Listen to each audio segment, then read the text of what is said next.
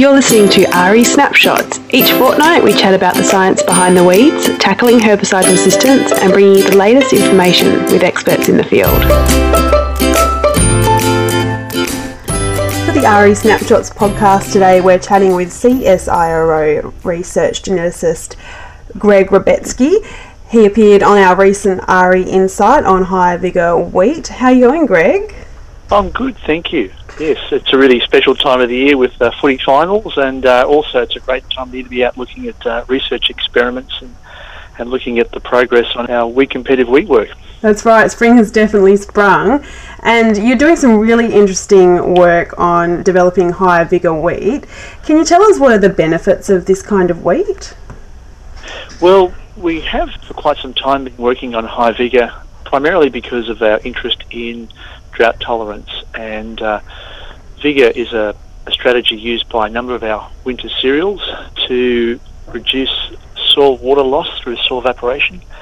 So the vigour that we see in barley is linked to improved water productivity, and we're trying to move greater vigour into wheat to try and improve its adaptation and its performance under drought through reducing the water loss through soil evaporation. But of course, with vigour comes other benefits, Yes. And in many parts of the Australian wheat belt where herbicide resistance is a problem, we can use vigour to possibly help wheat become a little more competitive with some of its nasty competitive neighbours, such as annual ryegrass and a number of other potentially problematic weeds for the Australian grains industry.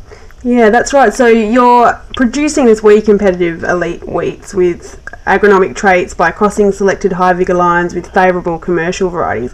Can you go into a little bit more detail about this pre-breeding program that you're conducting?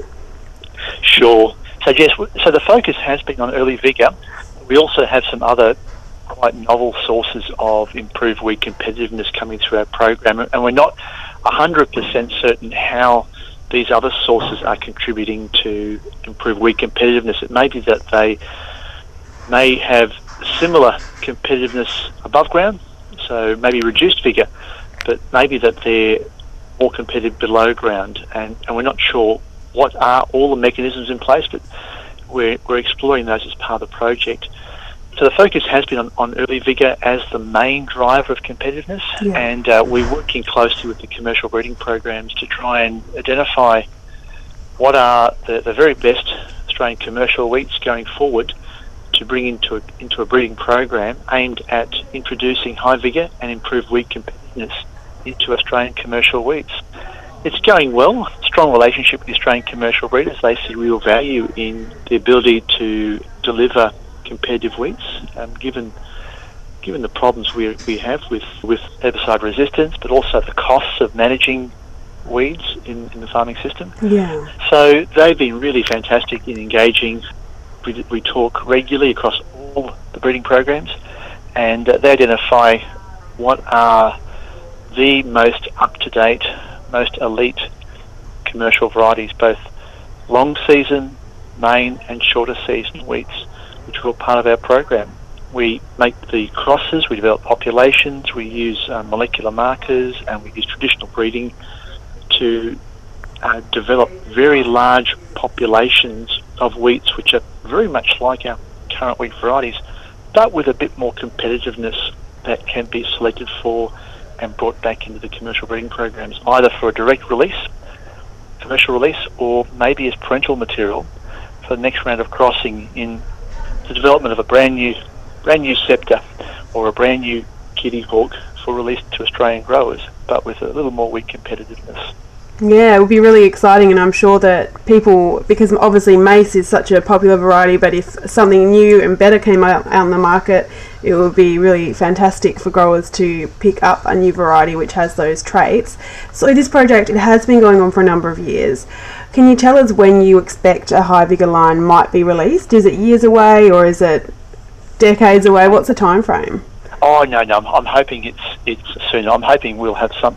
So the first lines have actually gone out into nurseries this year, and I think if we can identify some elite material the breeders are happy with, they then move through a stage of their own in-house testing, testing for grain quality, testing for disease, testing for those things which make our Australian wheat varieties so good and basically the centre stage of the global wheat.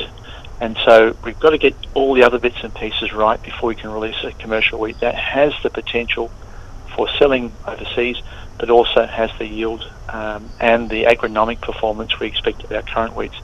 So talking about 4 or 5 years, I'm hoping we'll have something not too long after then. So yeah, not too far off.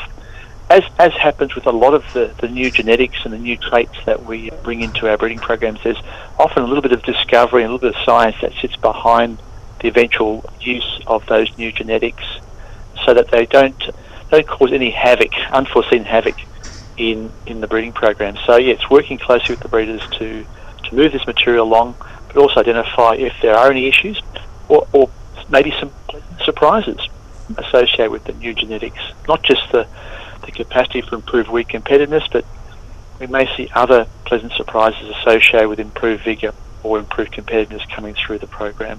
And that is really exciting that it's really only a few years away, so people really can keep an eye out and expect it in the not too distant future. Was there anything else that you wanted to comment on or mention about this discussion? I guess just want to highlight that there's been a real change in focus from the GRDC and with the breeding programs in moving some of this new science into the hands of growers. So the strategy in the past has been really focused on the science, and then through osmosis the science moves into the breeding programs and gets hopefully delivered, but hasn't been particularly successful. And so the system we have here in place, the model we have, is much stronger focus on path to market, and it's really being driven by the needs of the growers. The growers are the ones who are telling us we need to do something more about our weeds. We need to do more about the growing problem of herbicide resistance, not just in annual ryegrass, but across a wide range of weeds.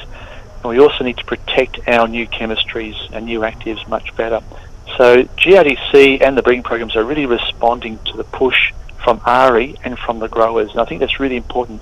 As an industry, just keep reminding us there are issues and we need to be supporting investment in overcoming these issues. So really, I take my hat off to the growers and also to the breeders and to ARI for supporting this work. And yeah, I guess as an industry, hopefully moving towards a solution.